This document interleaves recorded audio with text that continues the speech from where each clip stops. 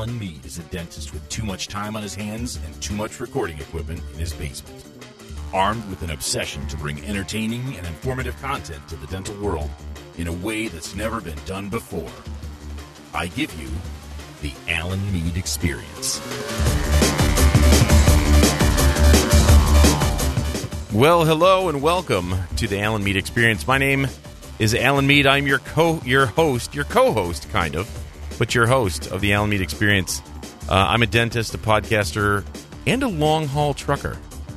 I'd like to introduce my co-host for today, for this afternoon. We have Dr. Davina Detrik. Davina, how are you doing? I am fantastic, and I'm so happy to be here. Thank you. Yeah, I'm glad you're here. Welcome to Live to Tape Podcasting, where it's okay if I muck up the intro a little bit because I'm not going to go back. See, that's how I'm doing it now. Awesome. Okay, let's roll with it. I know it is funny. Okay, so you and I met in Chicago a couple months ago. Cosmonet put on this really cool program for it. We're both partners with Cosmonet in different ways. And it was fun. We got to meet each other, and Jason and you and I and your husband podcasted in my hotel room, which is way less sexy than that sounds, actually. But so you guys were a screamingly good episode of the Dental Hacks podcast. But you and I had talked, and I knew I had to have you on this because you and I both like to talk about storytelling and creative endeavors, I think. So yes, tell us, give us the 30-second background. Who is Davina Detrik? What's your story? Where do you come from, and what do you do? The 30-second version, I am from a super small town, 8,000 people. I have been in dentistry for 17 years. I started off as an assistant and then a hygienist and now a dentist. And what I do within dentistry is basically combine all of my passions and built a company that really expresses all of those different things within the scope of dentistry. Interesting. That's the short version. That I know, and that's the tough thing. The short version is so. As Dr. Corey Glenn likes to say, because of his particular situation, he is no longer working in the mouth hole. I'm just curious, how much time do you spend in the mouth hole, or do you spend any time in the mouth hole with that company? So right now I'm transitioning into going more time in the mouth hole. So we just had a baby, so I've taken a little bit of time off for that. Mm-hmm. And then we are also building a practice. So when the practice is done being built, then I will go back in, which hopefully will be after maybe fall, be ready to roll. Nice. So, you guys are building a practice. Probably we should talk after that too, just because there's a certain amount of putting yourself into that. There's a certain amount of surviving the process. I can say that from a little bit of experience too. So you guys hanging in there? Yeah. So, so far there's been so much excitement around the creativity. And so I know that the reality and the, logistics of it is going to hit. But right now it's all this, whimsical theory about what we can actually do with the space. If you absolutely don't care about your budget at all and you can just spend money like crazy, it can stay whimsical and fun. It's just it's always right. when the budget actually has to hit the table and you're like, wait a second. That's when stuff gets a little bit less fanciful in my estimation. No, I totally agree with you. And one of our friends who has built several practices, I asked him if he would kind of be the editor. I said, we're going to need that. So are you available to be that person for us? And he's like, yes, I will look at all of your whimsical things and rein them back in. So so basically when I moved my practice in 2013. It's almost 4 years that I've been in this practice. And I moved it from a horrible office. It was terrible. It was the basement floor of a cheesy 70s tri-level. It was really, we're talking, it was bad. And there was so much of the technology I added to the office was I'm sure that the fire code was broken. It was awful. The place was terrible. So it was the thing I found was cool is that I found the building I found was nice enough. I'd love to say that, we've had, Mike Unthank on and he does some amazing things. But basically, when you're in such a horrible place, you only have to be so good to step up. But what I will say this, and I think you get a kick out of this, my office team and myself pretty much designed the whole thing, and we pretty much executed all of it.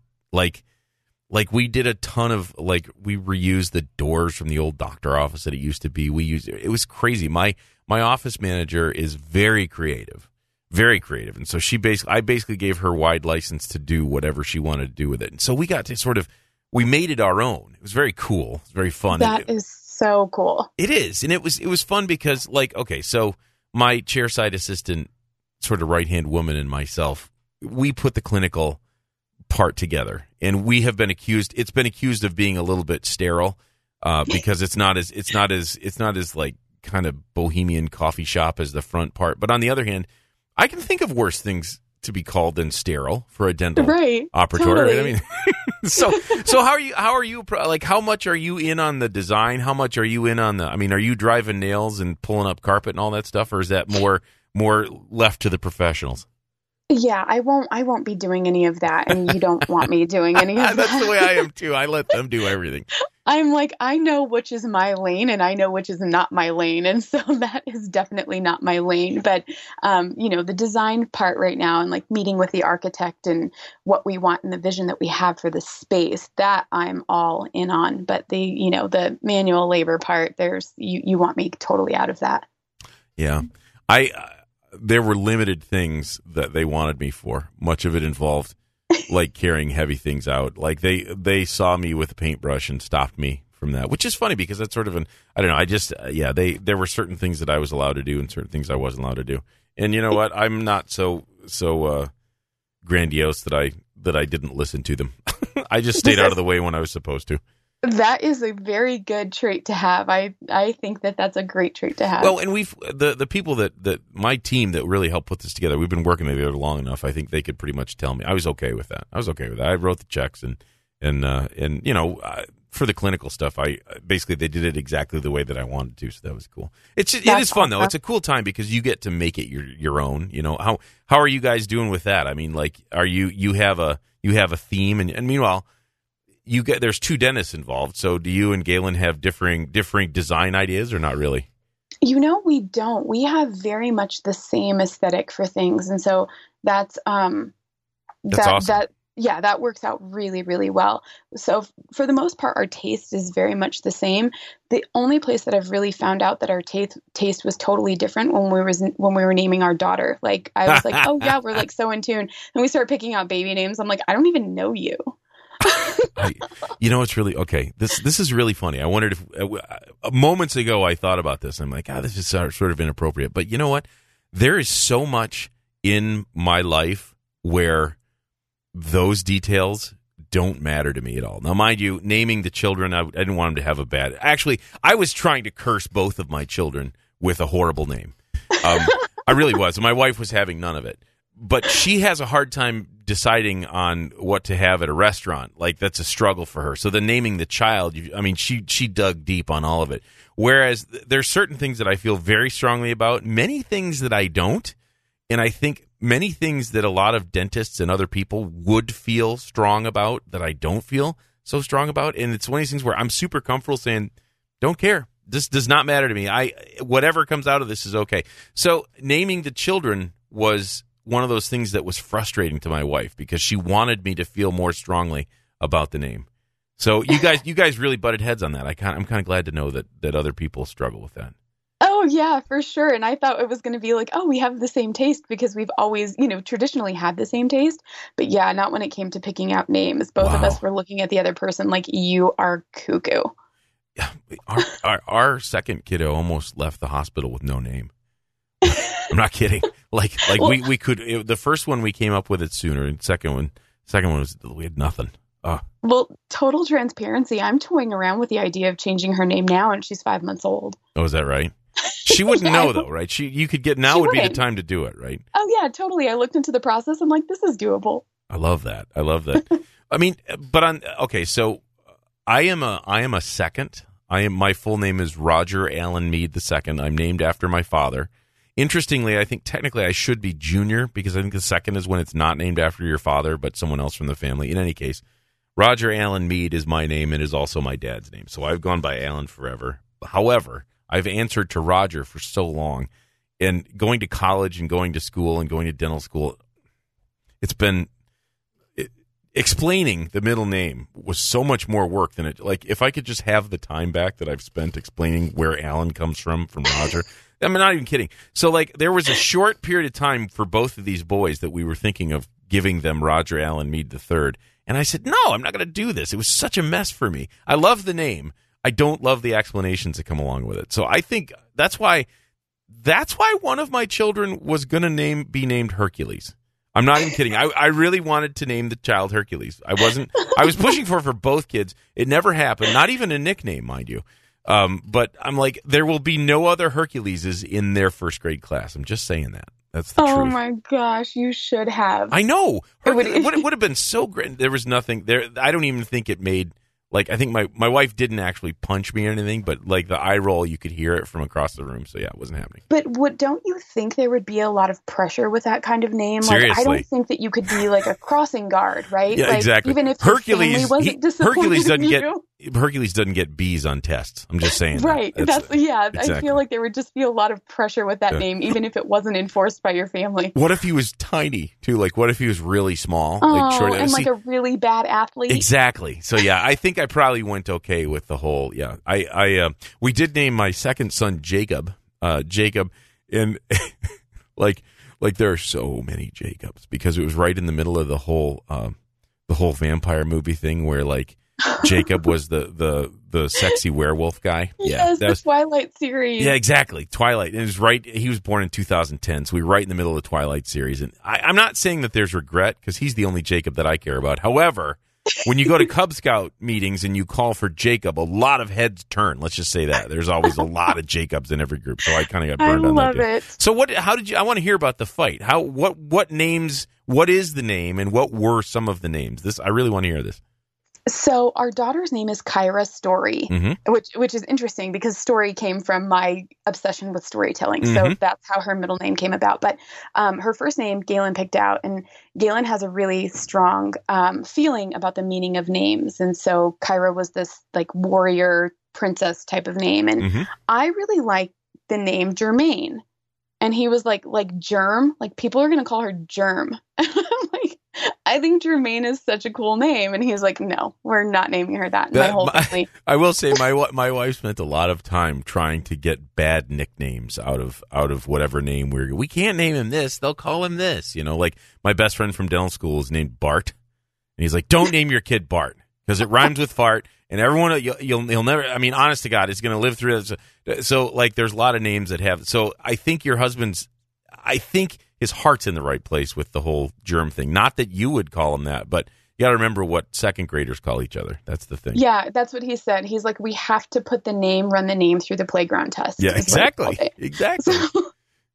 So yeah, and I really didn't have any names besides that one that I really loved. So I was like, well, I don't hate Kyra. Like that's the furthest I could go with it was I don't hate it. Because when I was pregnant, I hated everything. So I'm like, fine. The thing that I don't hate wins. It's really funny too, because I know that the name thing, my wife has a hard time making decisions on a lot of things. So I knew the name thing was going to be a struggle. And we literally both times waited till the last second on the deal. I think we did quite well with both of them personally, but our plans for, different things never worked out. Like Sean Allen, like she really liked the name Samuel. Sean Allen Mead is his name, but his initials are Sam. And so we were like, hey, we could use as a nickname. Well, that's great. But when nicknames actually have to come out of organic usage, I think. So there was never a nickname. It's just, but I really do like the name Sean. And I mean, but you have to admit, they become the name too, right? I mean, like the name is after a while, it becomes them. So it's just it's an interesting thing. Like, yeah, I remember that we struggled with it, and now I can't imagine it being any other way. I'm sure most parents would say exactly that. No, I think that's true. So that's interesting. Now, okay, so let's dig into this a little bit. You and I have talked a lot about storytelling, and we probably come from a little bit different background of storytelling, but both of us, storytelling and actually the creative pursuits in general, I think you and I have a lot of that in common. So tell me, when did you first get obsessed with the idea of storytelling, and do you think it's part of our DNA? So absolutely. I think it's such a huge part of our DNA. And I also think that it's been a piece that Not necessarily that we've lost, but I think it's been a piece that's been perverted. I will say that. And I think what I mean by that is that storytelling in marketing now is used, it has been, I think that we're seeing a change, but used to make people feel badly about themselves. Mm-hmm. And I think that so story's been used in that way. And I think now we're starting to see a shift where storytelling's coming back in a really powerful way, used to empower people and get them to make choices that are better for themselves, not any other agenda for anybody else, but getting that person to take the leap for whatever they want to create in their lives. So I think that's why I'm so passionate about it, because it can come from a place that is really inspiring and not from a place of making people feel really icky about themselves. Give me an example of something that probably most listeners have heard, storytelling. Give me an example of something that you think is a good piece of storytelling that most people will be familiar with, whether it's from, I guess ideally from some kind of marketing, basically, because there's a lot of dramatic storytelling that really works. Honest to God, I just saw Guardians of the Galaxy Volume 2 today. Was crying in the movie, in a superhero movie. I thought they did some really good story development, character development. But here's the thing. I'm talking more about marketing. What kind of really effective storytelling have you seen in marketing just lately? I don't know if it's been lately, but I think one of the examples that I really love to use is Apple, right? Something simple like think different. And that is huge. It gets people to spend thousands of dollars. They line up, and it doesn't matter if Apple's tech is better or worse than a competitor. People don't care, because people are buying into the story that I think different. I'm a creative and I want you to see it because I am carrying around a MacBook. Right. Yeah, So I do. I think what's really funny about that is the telling part of that is when they release a new iPhone and there's the line around the block and all that stuff. That's because that is definitely not about the technology. That's about the story for sure. Yes. And I think that's where Steve Jobs' genius really was, is that he didn't make more products. He actually scaled down on products and told a better story. Yeah. It's funny though.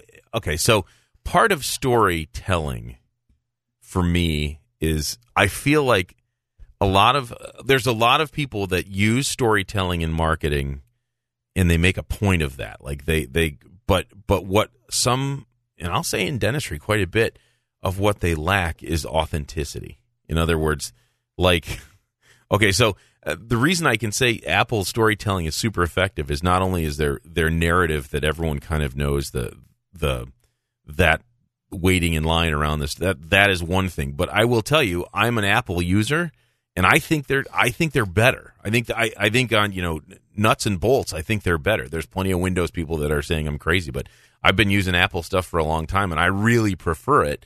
And the story is probably, for me, maybe it reinforces how I feel about it. But it is funny.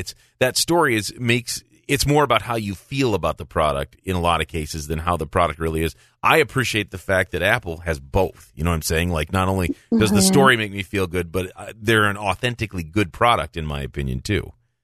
Oh yeah, I agree, and I'm a Mac user as well, so I agree with you. I Mac all day, but yeah, and I think the story is what initially is going to draw people to you. But if you don't have a product of substance, of course they are going to go somewhere else. But I think that now we're seeing storytelling used in marketing, and you're seeing companies that do really amazing things. And part of why I am really obsessed with it within the scope of dentistry in particular is because I see really amazing practitioners, and they don't incorporate their story or their patient's story enough. And so you don't know how amazing they are. And so when we start looking at that, it's really hard to distinguish. For patients, I have a bunch of dentists, like here in Albuquerque, we have one row. We have a street that is dentist row is what people call it, because that's all that's on there, right? Mm-hmm. And so as a patient, how do I know which one to go to? I'm assuming they all have the same credentials. I'm assuming as a patient, because I don't know, that they all basically know the same stuff.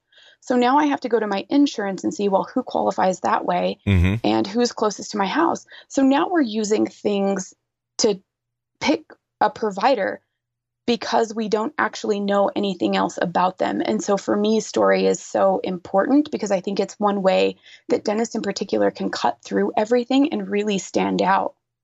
I completely agree. I mean, to the point of ridiculous, I agree. Like my office website, mind you, I just haven't worked on it very much in the last couple of years, but it's a blog. It's nothing else. It's not, I literally put it together myself. It's all my own writing and everything like that. And it's still, even though I have not put a lot of work into it just lately, damn you podcasts. But that's kind of what's my time is spent less on the writing than it is. In any case, it's yielded significantly. Literally, I get emails from people all over the world about stuff that I've written, mind you, but it also, Google enjoys that too. By chance, they like story and they like authenticity, and lo and behold, just the straight blog approach that I've taken has paid off in a lot of dividends.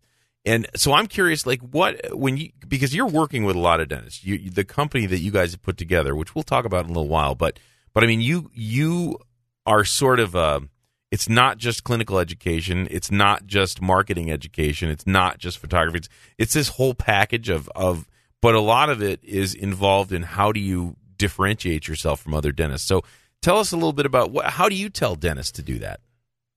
So one of the things that I dig into is actually getting to know them. So asking questions like, one of the questions that I ask is, what did you have to give up to become a dentist? Because in that question, there is a lot of depth and a lot of answers to what that person was like before they devoted themselves to this one thing, right? Mm-hmm. So it could have been that they had a love of music, a love of art. We have a swimmer, like all of these different passions. And it really starts getting their creativity flowing because it's like, yeah, what did I shelf to really throw myself 100% to my business? And from that question, I can see how we can incorporate the other pieces of that personality back into their business, because people love that. Patients, the first time I met you, because of listening to Hacks, I felt like I knew you, right? So Mm-hmm. I hugged you and I'm like, I know that you hate chickens and I know that you... A lot of chicken talk on these podcasts. Don't know what that's all about. Yeah. So like there were just these weird things that I felt like I knew you. And so if I was going to you as my dentist, I would have this instant connection with you. Mm-hmm. And so the question is, how do we incorporate your personality? So somebody says, you're my person. Like I would love to know you even on a personal level. And because of that, I can actually start forming trust, because that can be built without actually sitting and spending a lot of face time, like the initial stages. Obviously you up level and deepen the trust that you have with somebody, but that can all be built Mm-hmm. on a foundation first. Okay, so I'm going to step back, and this is something I've said about 1,000 times on the Dental Hacks, and it is so true. If you have an office Facebook page and you're putting cheesy little things from another company up there about, hey, have a great day or whatever, that's fine. Compare the interaction you get with those to a photo of anything that has your team involved with it, whether it's a give kids a smile day or one of your assistants dressed up for Halloween. Put that up there and just see what patients and people react to. They react to the real you. They react to whatever's real. Like just every time someone sends you donuts to your office, like an orthodontist or they stop by or a patient or whatever, put that up on your Facebook page and see what kind of response it gets. Just donuts, you holding donuts and thanking a patient. It's okay.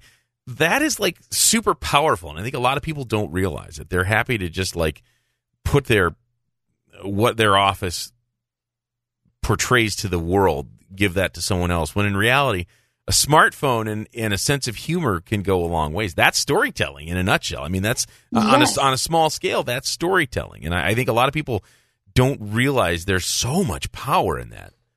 Absolutely. And like once I start digging into these practices, these docs are doing amazing things and they're not telling anybody about it. Mm-hmm. And part of it is like, okay, if you want to be a secret, that's fine, but you will also be a secret to your patients as well. And so some of the hurdles that we have to get over is really owning our value. Like for some people, it's like, well, I don't want to brag or I don't want to feel this certain way. And I think part of the mentality is that being in school for so long, we're all kind of trained to get tapped on the shoulder and get a degree or get a grade and somebody say, okay, you're good enough to go to the next level. Well, I think when you're a practice owner, nobody is going to walk into your practice and say, you know what, it's so amazing, I'd love to promote it for you. That's your job, right? Mm-hmm. We have to stop waiting for permission to tell people that we are actually doing good things in the world. Okay, I can't even believe you said that, because I was going to try and bring this up in some way. Okay. The whole idea that you need, like, the world needs to tell you that it's okay to do something like this. Okay, like, that's the fact that you and Galen are pretty young dentists. I don't mean to make you feel bad, but you're just kids, basically. And, totally. and yet you guys have put this amazing continuing education continuum together. And there's a lot of people that are going to go, oh my gosh, like, what am I going to learn from these punk kids? You know, and part of me is like, well, you go, because here's the thing. No, you don't need permission to do that. No one needs to tell you it's okay to do that. And you know, your reputation will precede you. Same thing with podcasting. Like, what gives me the right to go out and do a podcast about whatever it is I'm going to do? And I came to realize nothing. I did it, and you know, anyone can do it, and there's no reason. But on the other hand, there's so many people that won't, because they feel like they need to have some official. I don't know. It's crazy. Like, there's a lot of stuff in life that you don't need permission for, that I think a lot of people are waiting for people to say, well, this is okay, you can do this. Would you agree? Absolutely. And I think that that's how you get to a life that you're waiting for retirement, because you're like, once I'm done with this, then I can go live the life that I really want. And I'm sorry, but you could get hit by a bus before that day comes. Mm-hmm. And so what are you going to do with what you have today? You do whatever the hell you want. Yeah. I don't mean it in like an airy fairy way either. I mean, like, literally, there's no reason. I mean, a lot of my harebrained ideas are not worth following through, but I get them constantly. I get them like constantly. And part of it is like, I limit myself enough on this stuff. I don't need anyone else limiting what, you know. Yeah. So it is sort of funny to me that I think your point about if you're not going to promote yourself, no one's going to walk in and decide that they're going to. And I'll tell you what, when you pay people to do it that don't really know you very well, and frankly don't maybe know dentistry and don't know your dentistry very well, those are wrong people to do it anyhow. I do. And you don't have, just because you're promoting yourself doesn't mean you're being an arrogant jerk. You know, there's delivery's everything, right? Right. And I think that, you know, when you are really passionate about something and, you know, you hear really great things. Like I was talking to an office this week, and they were talking about how, like, amazing their doctor is and takes them on these trips if they hit their goals and all these really wonderful things. And it's those type of pieces that, like, people should be able to know your heart and where you're coming from, and that you care about things, or that you do free services, and you should put those cases up. And part of it is that kind of like guilt that we feel for not wanting to be in the spotlight. Mm-hmm. But how are people going to know that they're going to connect with you on your mission, and that they want to spend money with you because they believe what you believe? Mm-hmm. And so I think that's so important. And that's what separates it, right? Like, our credentials, all of those things, what CEs I took. And a lot of times I see dentists getting into this place of, my CE is bigger and better. And it's okay, well, let's just be honest about the fact that if you want to do that for you, that's fine. But that's not what the patient actually cares about. Yeah. You know, I mean, how many times has anybody ever walked in and asked us about that? And that's exactly it's not right. to say that I don't think, you know, of course I believe in continuing education and being amazing. I'm just saying that, how is anybody going to know? And part of the credentialing and the there's a ton of websites that a lot of dentists will just put all the different things they've been involved with on the website, you know, so the world can see. And patients, I don't think they care about that. And even if they did care, they might not even know what it all means, that sort of thing. And so it's much easier to tell a story about what it's like to be in my office, or what it's, you know, or what I've been doing with, you know, I don't know. I think that taking good CE is awesome and important, but I don't think your patients understand or care that much. They don't at all. And I guess if they're dentists, they might. If you they might want to know that you've done everything. If it's all dentists that you work on, but no, it's true. I'll share something with you that, even though I believe this, it was like really like opened my eyes. Last week we had a patient fly in from out of state to get work done, and I was talking to her, and she said, "Oh, I've wanted to do this work for so long." And my best friend, who is in dentistry, said, "I'm so happy that you're finally doing this. I hope you did your due diligence to research the dentist that you're going to. And she goes, no, I didn't.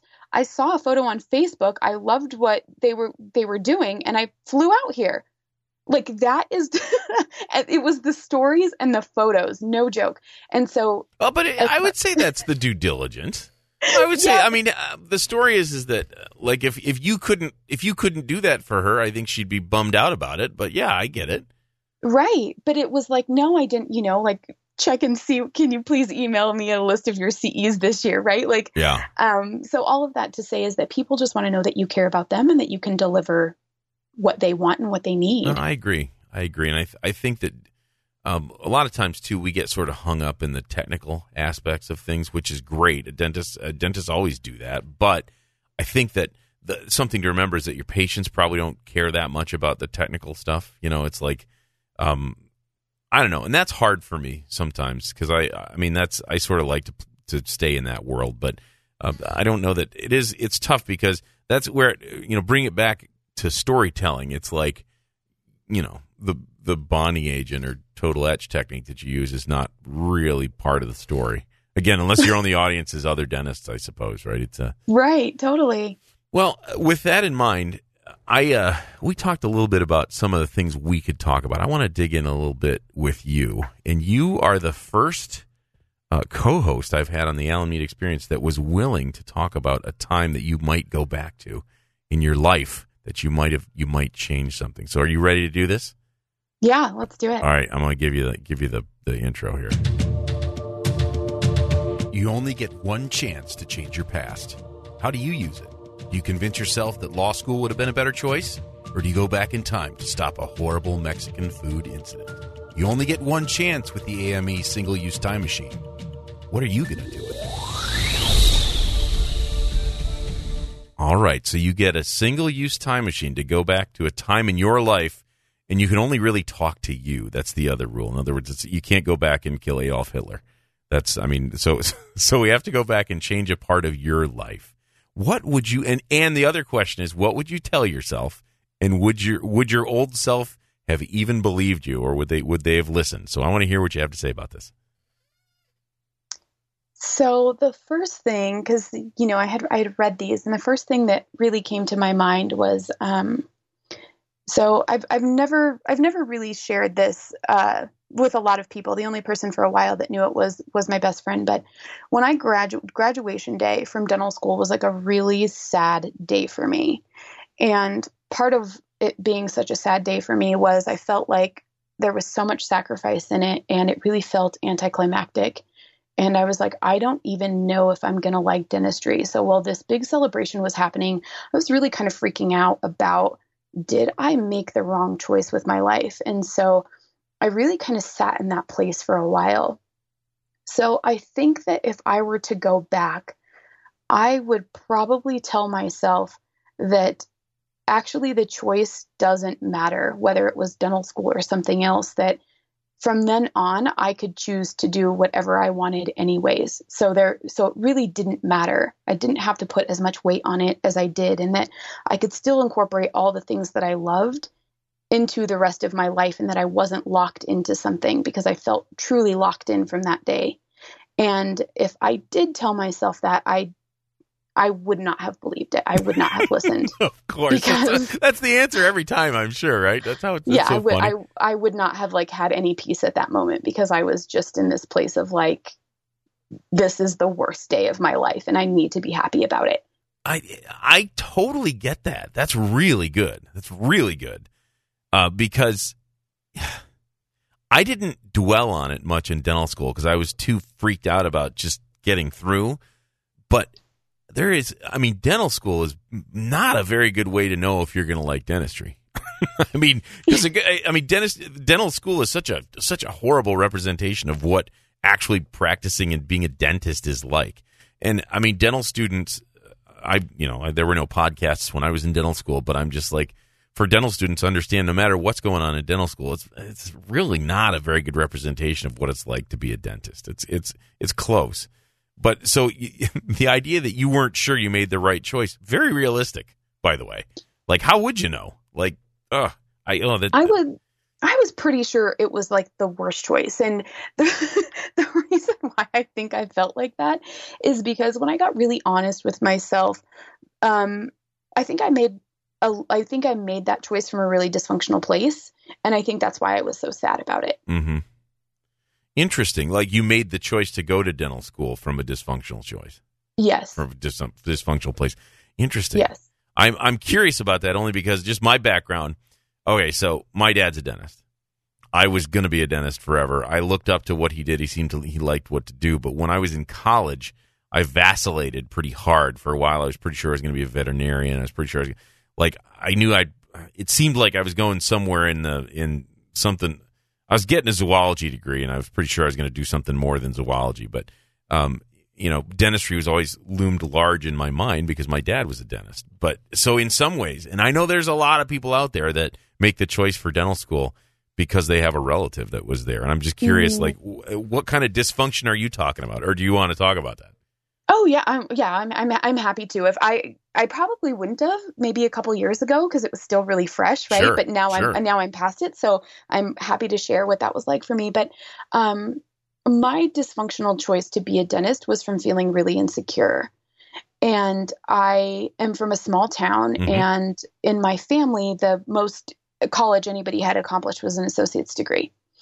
And so there was always that feeling of really not being good enough and wanting to be better.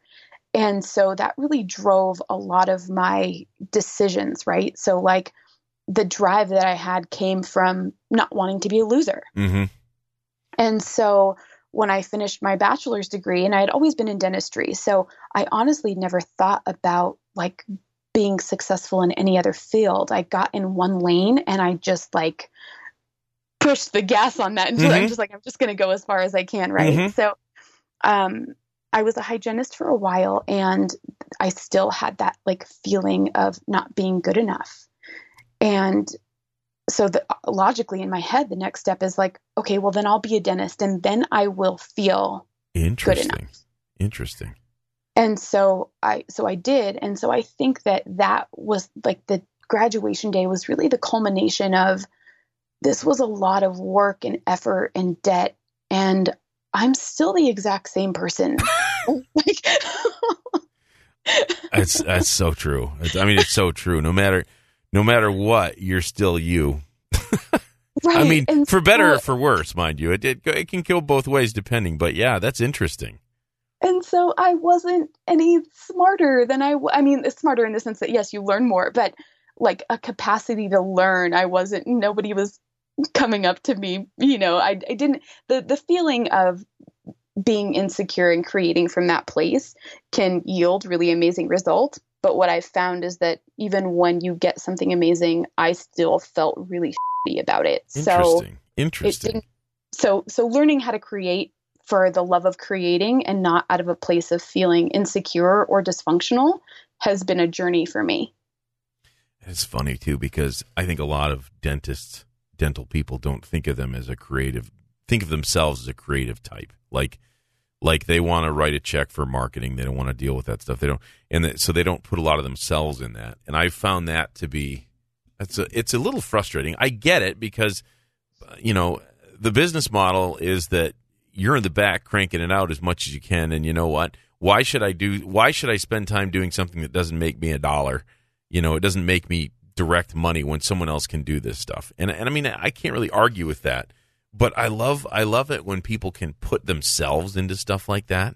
I mean, I really do. And I didn't know 3 years ago when we started podcasting that I was going to like it as much as I did. But I mean, I like doing this more than I like doing almost anything else.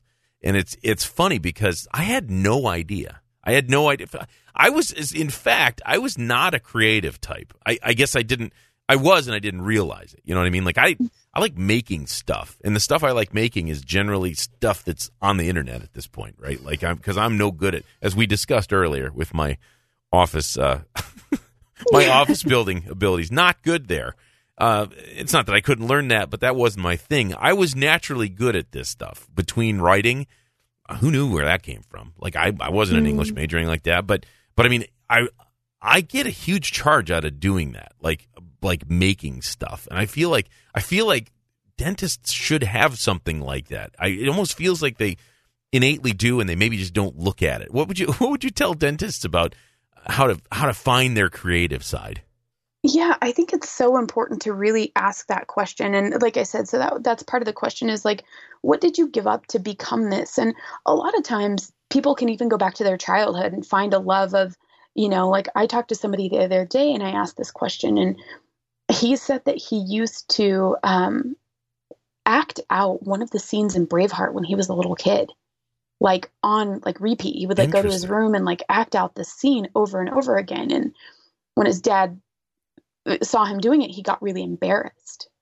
And it's so interesting because you could see him as a really creative person, but you could also see that part being really cut off and stifled. Yeah, it's a sensitive thing too, because I get that. Like there's a certain amount of being comfortable with being accepted. Like when we put the first episode of the Dental Hacks out there, we did not know what was going to come. We didn't know what was next. Putting yourself out there is scary on any level, even if it's like being embarrassed in front of your dad or whatever. That's like there's got to be a certain amount of putting yourself out there. It gets it's not you, but any listener, it gets way easier once you do it for a while. Seriously. Yeah, and I think that part of the thing that because it is so personal, like doing your job doesn't have as much of that personal, like this thing that you really love and you want to protect, but I think it's when that part of you gets cracked open, that's where all the diamonds are, right? Like that's where all the like the juice of life is. That's where I actually don't care what people think about me. Like I'm going to live my life because this is how I want to live it. And if you want to be a part of that, I'm happy to have you. But if not, then I'm happy to continue doing whatever I want to do. I mean, I completely, and I have to say, even if that thing isn't your job, the thing that you get your paycheck from, it's okay. Those two things can be separate. They don't necessarily have to be, but they can be, and it's still okay. Yeah, there are the sexy projects and there are the necessary projects, yep, right? Shoveling the walk. Yeah, exactly. Yeah, the stuff that's got to get done. That's right. Right, that have to bring in money, but then the sexier stuff are the things that you do because you want to drop money on it and because it makes you happy and it fulfills your life and, all of those things. And I think that's really important for us to not hate our lives and hate our jobs. I agree. All right, as we approach the close, I got to do this. We got to let the listeners know what you guys are doing, this business we were talking about. So to do this, we're going to do the 90-second perfect pitch with you. Are you ready to go? Yeah, bring it on. You've got a minute and a half to sell the Alan Mead Experience audience anything you want. An idea, a product, a service, a used car, whatever you like. But you have to stop when you hear my ass. Welcome to the 90-second perfect pitch. Ready, set, go. You're on. All right. So we have a website, and the website is called Thrive Experience. So the E from the Thrive and Experience is one E. Masterclass.com. And we take 30 dentists within 12 weeks, and we teach them the art of direct resin veneers. That's the sexier part. Now, the fun part is really getting into the creativity of your business, pulling out the fantastic stories and how you've helped transform patients' lives and build that into your marketing and completely fuse who you are as a person and who you are in your business so that you stand out from every other dental practice around you, not even in your city, but so people from all over the country can find you, know what you do, know what kind of values you have, and are able to connect with you and find you for their services. So that's what we teach dentists how to do, and we get all up in your business like a nosy neighbor, and we coach you throughout the 12 weeks so you have on-demand support so you get real results in your business. Wow. And you've still got 20 seconds. If you just want to like say hi to your mom or something like that. It's going to come to a close here. That's really cool. I love that. You did really great. Okay, here it comes. 9, 8, 7, 6, 5, 4, 3, 2, 1. That's very cool. That was awesome. Thank you. You are not the first one that's been able to do it in less than 90 seconds. I kind of love that. That was very good. It was really good. Thank you so much. I appreciate it. So the website again is Thrive Experience Masterclass. That's one E between the Thrive and the Experience part. And when is your next class starting? In August. In August. Okay, so you guys have a little time to think about it, dig into it, get signed up, but don't wait too long because they're going to fill up. So I'll tell you what, this was spectacularly fun. I really appreciate you being on the show. And I feel like we just sort of scratched the surface, so maybe we're going to have to do this again sometime. But thank you, Dr. Davina Detrik, for being on the show. Thank you so much for having me. It's such an honor to be a guest. I absolutely love what you're doing, and I'm so happy to be a part of it. So thank you. All right. Well, we'll talk to you again real soon then. Okay. Thanks, Alan.